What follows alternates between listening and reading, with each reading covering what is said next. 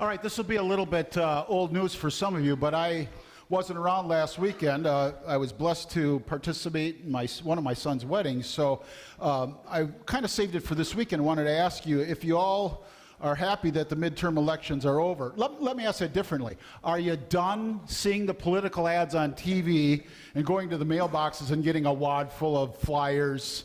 I tell you, I couldn't wait for it to be done. And you know, I use videos quite a bit, so I'm on YouTube, and you can't hardly watch anything on YouTube without sitting through one or two of those ads. And I was just so done with it, especially since most of those ads are pretty negative now. Most of them have leaned in that direction. And I begin this way because I want you to know I'm not going to talk to you about the election. I'm not going to talk to you about politics. None of that is what this is about. That's not the point. And I make that because on my next slide, I've listed several things that you're going to go, well, wait, I thought you just said you weren't going to get into any of that.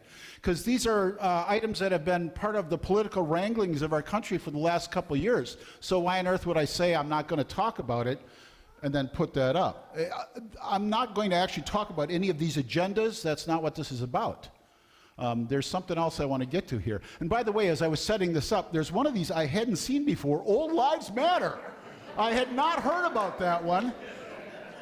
And I appreciate that as I'm more and more kind of relating to that demographic. So it's good, Old Lives Matter. It's not any about these specific political agendas. It's about a common thread that seems to run through every single one of them.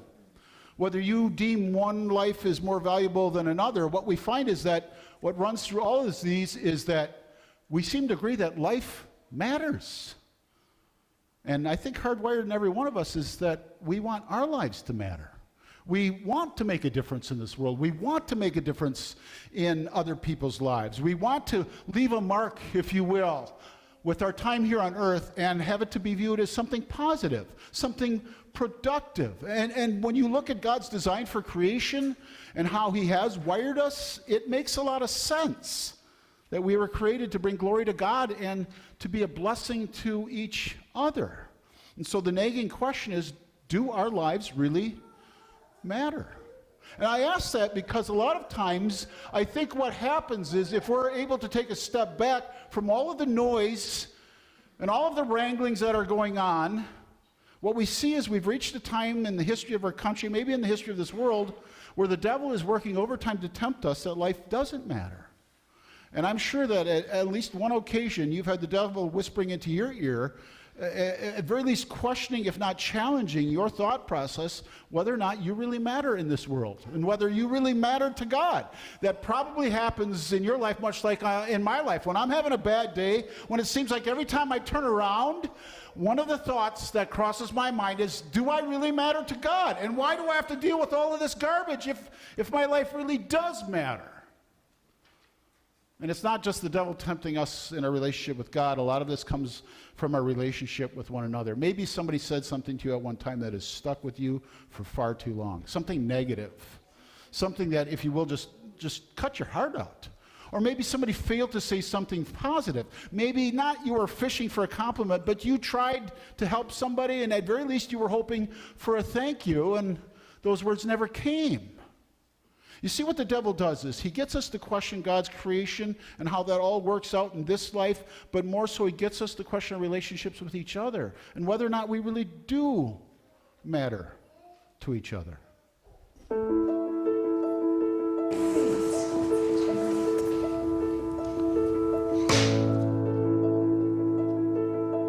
You don't have value.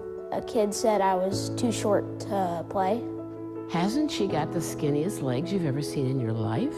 Pretty much told me, hey, you have two left hands and you're never going to be able to do anything with handiwork. A lot of people would call me like Rupa the Poopa. Too slow. That was when I was in the restaurant business. What kind of a parent I am? I had a friend in first grade who called me fat.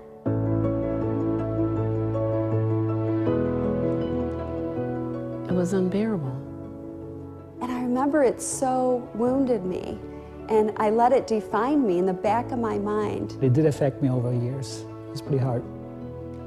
It made me really sad. It hurt my feelings. That kind of hurt me mainly because she was my friend. It was so hard to hear that. I mean, it broke my heart. You got to give people a lot of grace. So you want to put more thought into when you're talking to people, like this person is important to Christ, or I could help this person come closer to Christ. To ask for God's help. Not to say mean things to others, and because that's not what Jesus would do. And to make sure what I say reflects who He is. His words rejuvenate, they bring life, they bring energy, they bring power. So you want to use your words to inspire and to really bring people closer, because words have amazing power.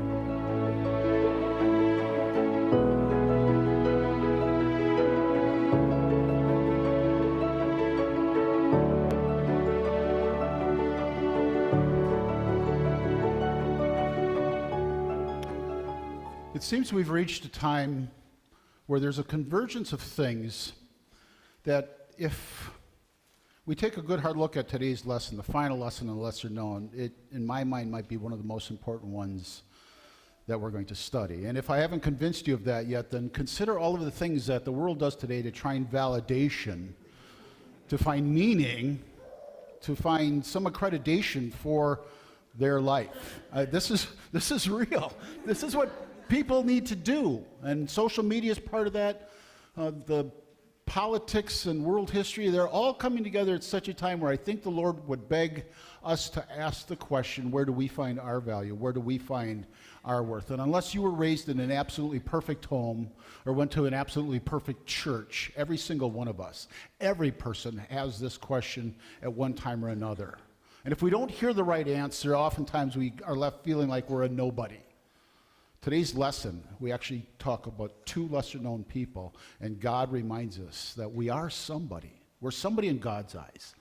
We're somebody special. That's where we get this crazy theme for today: nobody, everybody, and somebody. These are the words that we're going to study together. They're from 1 Corinthians. Then he appeared to James, then to all the apostles, and last of all, he appeared to me also as to one abnormally born. And that tells you the two people that we're going to be studying today, James and then the Apostle Paul. And I'll deal with the objections that you might think Paul's not a lesser known. But first, let's set the scene for today's study. It's pretty simple and straightforward. God used Paul to establish the Christian church in the city of Corinth on a second missionary journey. It was one of the longer journeys, and he had made but a brief stop in Corinth, and God blessed his work there and the work of others, so that very quickly a Christian congregation sprung up. After leaving Corinth, Paul went to the city of Ephesus, where he spent the bulk of this journey, and God also blessed his work there, except that while he was working in Ephesus, he started to get reports that there were problems in the church in Corinth. There were a whole slew of problems. I think I've preached it to you in the past, that of all of the early churches, the Corinthian congregation had the most baggage and the most problems. Two of the problems, the chief problems that they faced, were sexual immorality, and this first letter is dedicated a lot to fighting that problem. And something that was every bit as serious, if even not more so, was the fact that this congregation quickly was fracturing into subdivisions of believers. In fact, the first letter to the Corinthians starts out that way, where Paul deals with these divisions. By God's grace, the Holy Spirit leads Paul to write a letter to the Corinthians almost immediately, addressing these specific problems and guiding them through the other challenges they were facing in their very young lives of faith. Our more specific context deals with the seriousness of the problem of divisions. The chapter that comes before our lesson, chapter 14, Paul goes on and on and on, talking about the proper use and how to fight against the abuse of speaking in tongues within the worship service. You see, even the devil was attacking the worship service of the Corinthians, so that they were starting to divide themselves. Some people had a proper understanding of how God used the speaking of tongues in the early church, and other people were completely clueless. And it started to be this ranking system. Whether you were a good Christian or not would determine whether you had certain gifts, and that's completely wrong and false. Then when we get to our chapter, where our lesson is recorded, chapter 15, the second last chapter of this book, and we see just how important it is. There was this very serious division over the resurrection of the dead. Some people in the congregation certainly believe that when Christ comes again, he will raise us all back to life. And then there were others, and unfortunately they were guided by false teachers who seriously questioned and even doubted that there was an actual resurrection from the dead. And Paul makes this valid point. You know what? Our entire faith is built on the resurrection of the dead. Jesus' own resurrection from the dead on Easter Sunday not only guarantees everything he said to us, but also assures us that one day he will also raise us back to life, take us to heaven, where we get to live face to face with God in eternity. I wish I could say amen right there, because that's such a high note. That the Lord's resurrection assures us of so many things special, not only to our faith, but our very lives. At this point, I'd like to remind you that the Holy Spirit uses the skill set of the Apostle Paul. He was trained as a lawyer. I think sometimes we forget that. As Saul in his former life, he had a great legal mind. And oftentimes the Holy Spirit, you can see it how he writes in the original language, but he lays out what we would call a very airtight case, legal case for the resurrection. And what he does, like any good lawyer, is he calls a list of witnesses to testify to make his case. Of the 13 recorded resurrection appearances of Jesus Christ recorded in Scripture, Paul cites almost half of them in a very short period of time. What he does is he begins with this one with Peter. And I know you can think of accounts where Jesus appeared to Peter. When the disciples were up in Galilee, they went out fishing. Simon was there. That's where Jesus reinstates him. That's not the one that's making reference to here. More than likely, it seems that it's referring to the resurrection appearance of Jesus to Peter on Easter Sunday. We have no more details about what that resurrection appearance was about, other than what Luke records for us in chapter 24. And this is kind of a double whammy. Without actually having to cite this other witness, it would recall people's minds to the fact that it was the two disciples, as they went to the city of Emmaus, who walked and talked with Jesus. And it's not until they sat down and broke bread with him that their eyes were open and they saw the Lord alive. Upon which they immediately jump up, run back to Jerusalem, which was not a short hike, so that they could share the news with the people in Jerusalem, what they had seen. And as they're ready to tell their story, the Jerusalem Christians go, well, he's already appeared to Peter. That's two people now, plus the women. We have all these reports that Jesus is alive. The next witness he calls to the stand are the disciples. And I want you to note, he does use the word disciples. He actually uses the word 12, which is an acronym for the disciples, because, of course, Judas was dead by this time. And this seems to be a reference not to Easter Sunday, but the next Sunday. The Sunday evening when Jesus appeared to the disciples again, and this time Thomas was with them. Why would Paul point to this appearance? Because Thomas had doubted. And when the Lord appeared, he said, Thomas, touch me. Here's your proof. Here's your evidence. See the nail marks. Put your hand in the side. It's a great witness to call to the stand. And then the third one that he cites, more than 500 of the brothers at the same time.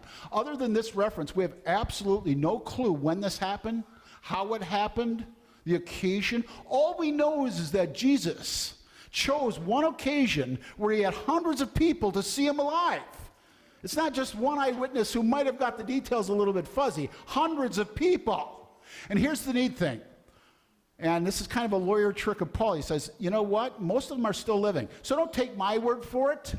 If you really need to have evidence and proof that Jesus rose from the dead, just talk to these people. Most of them are still living at the time of this writing. And I'm sure some of them did just that. What did you see? What did you hear? What did that mean to you?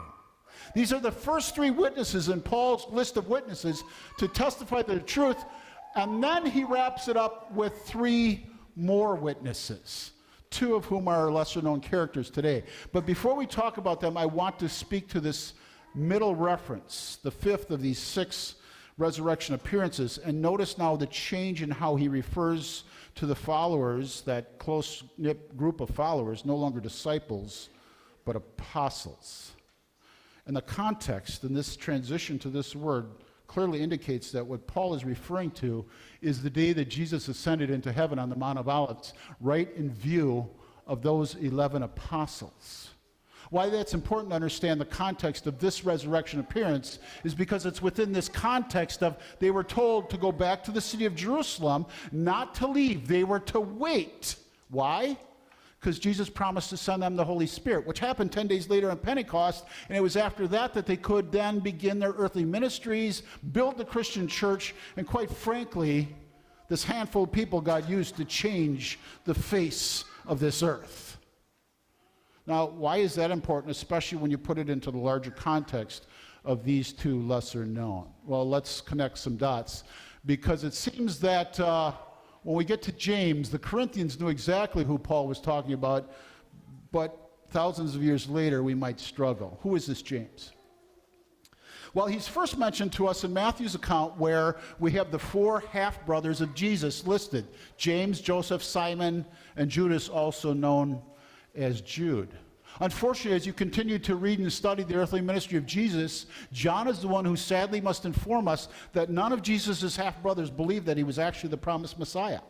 And I get that. If one of my brothers showed up and said, "I'm going to save you from your sins," I would have a lot of trouble buying into that. So you can see the challenge they had being so closely related to Jesus, and why for a time it appears as if they were non-believers. We're not, again, given these details because that's not the important part. The important part is somewhere between Jesus' earthly ministry and Jesus' ascension, there was a status change in their faith life, at least for two of them. We don't know about the other two, but we do know about two of them. James, the half-brother of Jesus, was actually part of this group who went back and waited in Jerusalem, because we have the apostles going back and waiting. We actually have a group of women going back and waiting, amongst them Mary, the mother of Jesus. And then Luke adds in his account, "and with his brothers." Unfortunately, the plural doesn't tell us how many, but we know there were at least two.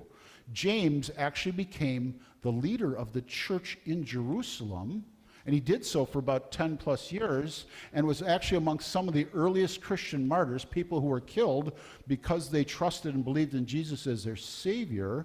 And the other one we know for sure is the youngest of the four, Judas, also known to us as Jude, and he happened to be the author of the second last book of the New Testament. Hopefully the other two brothers, at some point the Holy Spirit touched their hearts and they believed as well. We won't know that answer until we get to heaven, but we know for sure this James and Jude were led by the Holy Spirit to trust in their half-brother as their Savior from sin. So then this is the James, this lesser known, that though we don't have much information about, God actually uses him in a very powerful way as a leader of the church, and then as a firm believer, not only in his brother as Messiah, but as a witness of the resurrection. So now you're probably on the same page with me going, okay, James makes sense as a lesser known because this is basically all we know. But now as we turn to the other one, the Apostle Paul, you may have some serious reservations about considering him to be somebody who should fit into this list of lesser known, especially when you consider the fact that after Jesus, Paul is probably the next most famous person of the entire New Testament. So how on earth would Krause stand in front of me and say he's lesser known? I don't say that. Paul says that. He puts it this way, and last of all, he appeared to me also as to one abnormally born. And you have to consider the context. Whereas James was a lesser known because of a lack of information and a spiritual status which we might put in the category of apathy, Paul says, I am actually a child of a wound. It's the Greek term for a miscarriage or an abortion. It's a sad term. It's a life not lived. And what Paul is doing is he's contrasting his spiritual status to that of James. James was apathetic, but Paul actively tried to exterminate the Christian church. He was witness at the death of the first Christian martyr, Stephen. And after that, he took it upon himself, and he went to the Sanhedrin and said, hey, give me the authority, and I'm going to go kill Christians. So now you might understand why Paul considers himself a lesser known, or dare I say why Paul, the greatest of the apostles in many of our minds, actually thinks of himself as nothing. Whereas James kind of slips in the back door, it took a miraculous conversion on the road to Damascus to take this man's soul out of hell and put him on the track to heaven. Because if the Lord himself had not intervened with a visual appearance to Paul, Saul, on the road to Damascus, the last of the resurrection appearances, Paul knows that he would have spent eternity separated from his creator God and his brother Jesus Christ, who wanted nothing other than to reunite him and make him part of God's family. I find it intriguing, to say the least, that the man that God used to probably reach more people during the first century than any other Christian missionary, a man who God chose to write about half of the New Testament, a man whom God called upon to stand and testify before kings and Caesars, that this fellow, deep in his heart, still thinks that he's nothing. That's why Paul fits into this list of lesser known, because deep in his heart is that same feeling that I think, at least in fleeting moments, we all feel. We've got a past. We've got baggage. And so we wonder, how on earth could holy God, in any way, shape, or form, choose us to not only be part of his family, but to be part of his kingdom? Us, lesser knowns. Dare I say, us, who are nothing. Then you put on top of that the fact that the devil works so hard to whisper into our ears or to whisper into our hearts to remind us of our past and all of our baggage, and try to use that to drive a wedge between us and our Savior and our Creator. And you see how quickly and how easily we too might feel the way that the Apostle Paul felt. One abnormally born. One who, in many people's eyes, is nothing. And if it isn't the world screaming at us that we don't measure up to their standards of value and worth, and if it isn't the devil that we're listening to say, you know what, you don't deserve any grace, then it's that voice in our own heads, our own negative self-talk, reminding us that though we want to do so much better in God's eyes and kingdom, so often we fall short. I don't mean to be depressing here, but the reality is that for far too many times, for far too many moments, when we take a look at ourselves, we come away with this same conclusion as Paul. I'm nothing. Everybody at one time or another feels that. Feels as if they don't measure up. In fact, I would say that most of us have at least at some point in our life gone through this very problem. That the world tries to put everybody into a box. That you measure up to this or you don't measure up to that. And somehow we judge or categorize people based on some outward appearance. Or something that they do or don't bring to the table. Oftentimes we do it to ourselves. We'll set goals or standards. It's like, if I can only do this, or I have it in my heart that I want to serve God with this. And we work and we struggle and we strive, and then we don't. And he's right there. You failed. Maybe it was the way you were raised. Maybe you were raised in a fairly harsh family relationship, fearful that somebody was always watching, somebody was always judging. Maybe you've got a job like that, where it seems like no matter what you do, you can never make the boss happy, or your co-workers always find some problem with you. How much of that can we take before it starts to wear on us? We find ourselves doing the very same thing that the world's trying to do to us, to put us in this little box of description. And so do you understand how important this lesson is? This grand finale of lessons of the lesser known, because let's be honest, we all fall into that category of lesser known. We don't have the fame and the fortune that the world calls for. Instead, we've got the baggage and the burden that the devil reminds us of. Maybe it's time for us just to stop and get outside the box.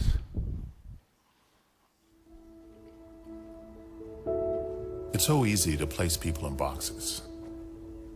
Drawing lines, creating sides. There's us, and there's them. Those we feel comfortable around, and those we don't. There are those of us with many chapters, and those just starting their own stories. There's the well-to-do, and those doing what they can. There are those we share something with, and those we don't seem to share anything with. Welcome, and thank you for coming today, guys. Today I'm going to be conducting an experiment where I'll ask you a series of questions. Now, these questions will be very personal questions, and for us to get a true result, I need you to be completely honest with how you respond. The first question I have is, who in here was the class clown?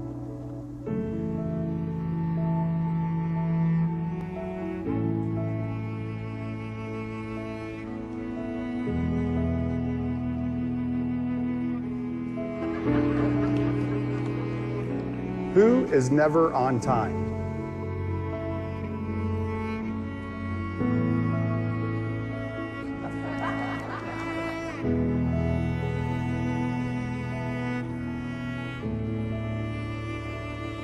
And then there's us, we who have tattoos.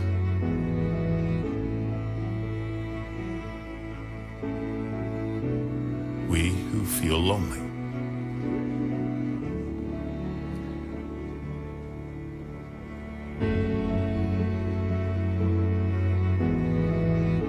We who have been bullied.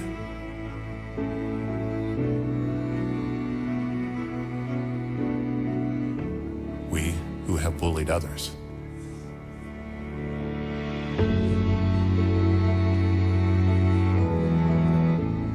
We who are madly in love.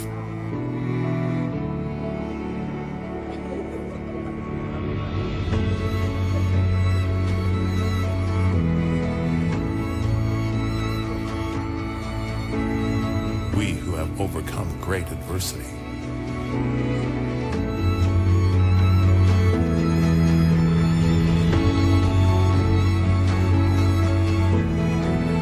And there's the lucky ones, whose team won the championship this year.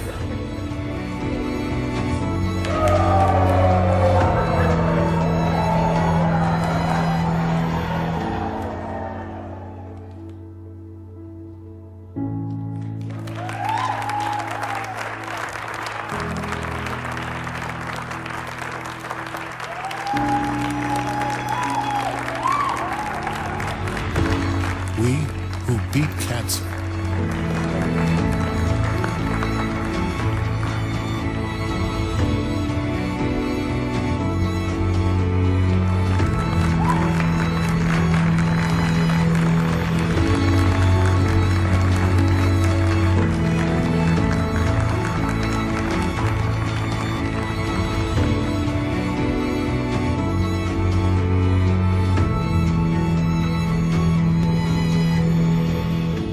And then there's all of us who are created in the image of God.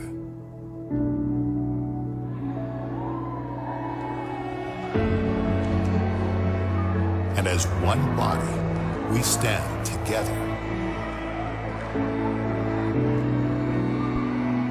united as one under His grace. You know, we don't need the devil to tempt us so much, and we don't need the world to judge us so hard, because we tend to beat ourselves up pretty good. That's why the fellowship of faith is so very vital.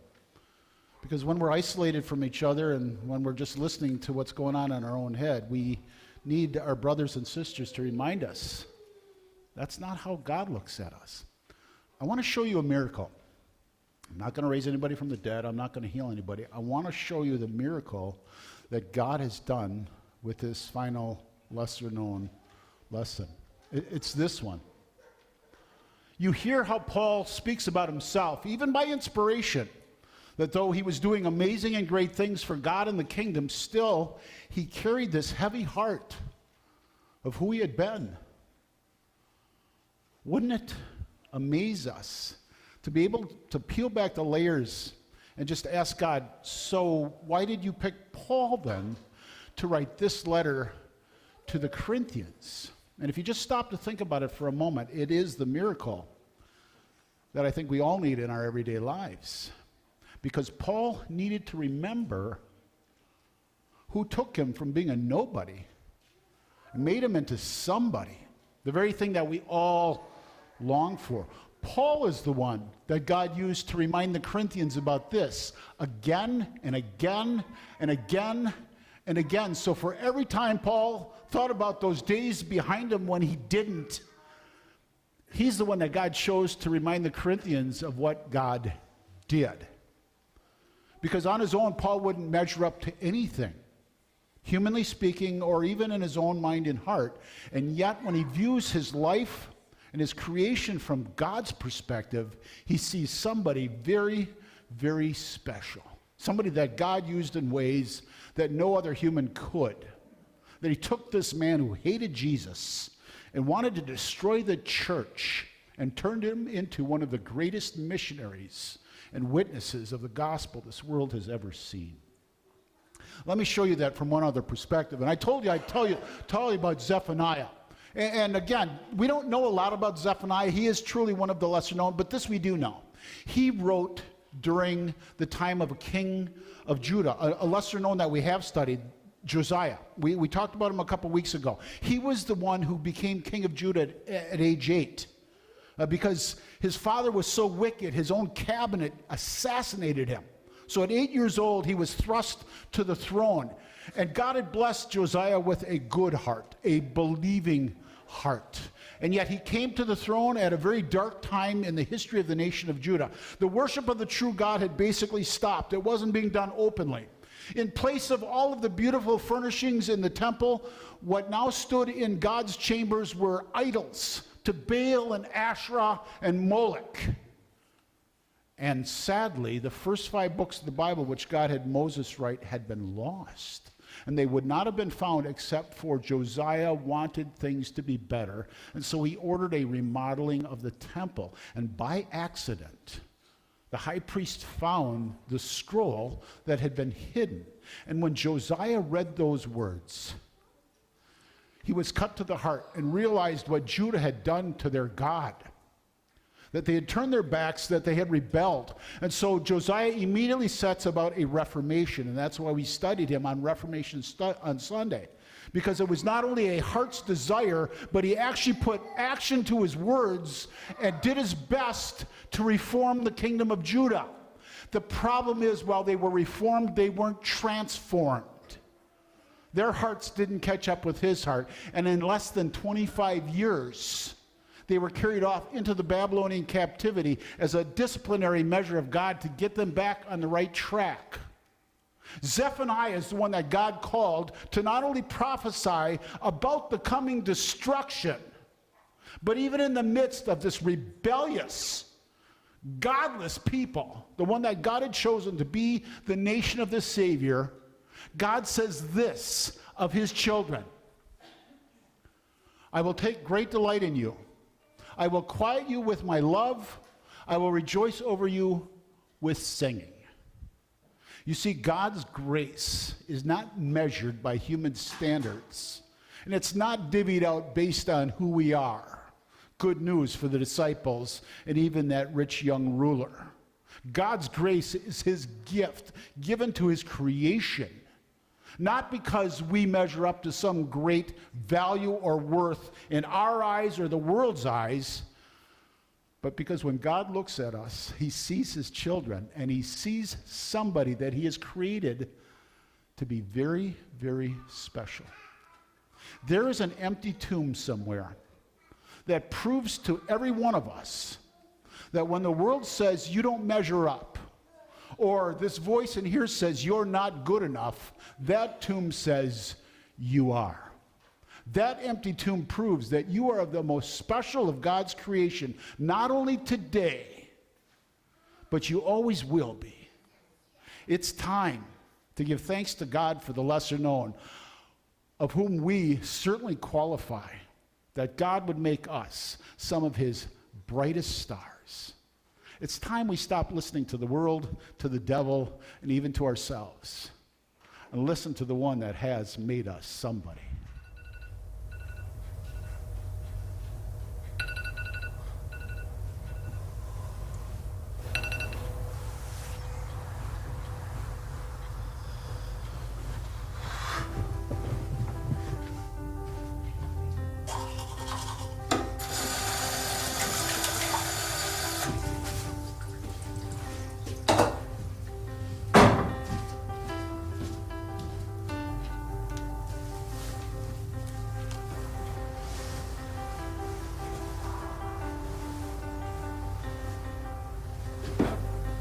Yeah, so I should be in the next hour or so. Yeah, no, absolutely, no problem. We'll get it sorted. No, I've already spoken to them, and they said it would be fine. So, okay. Yeah. All right.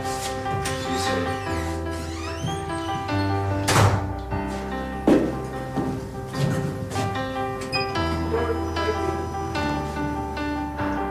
The next station is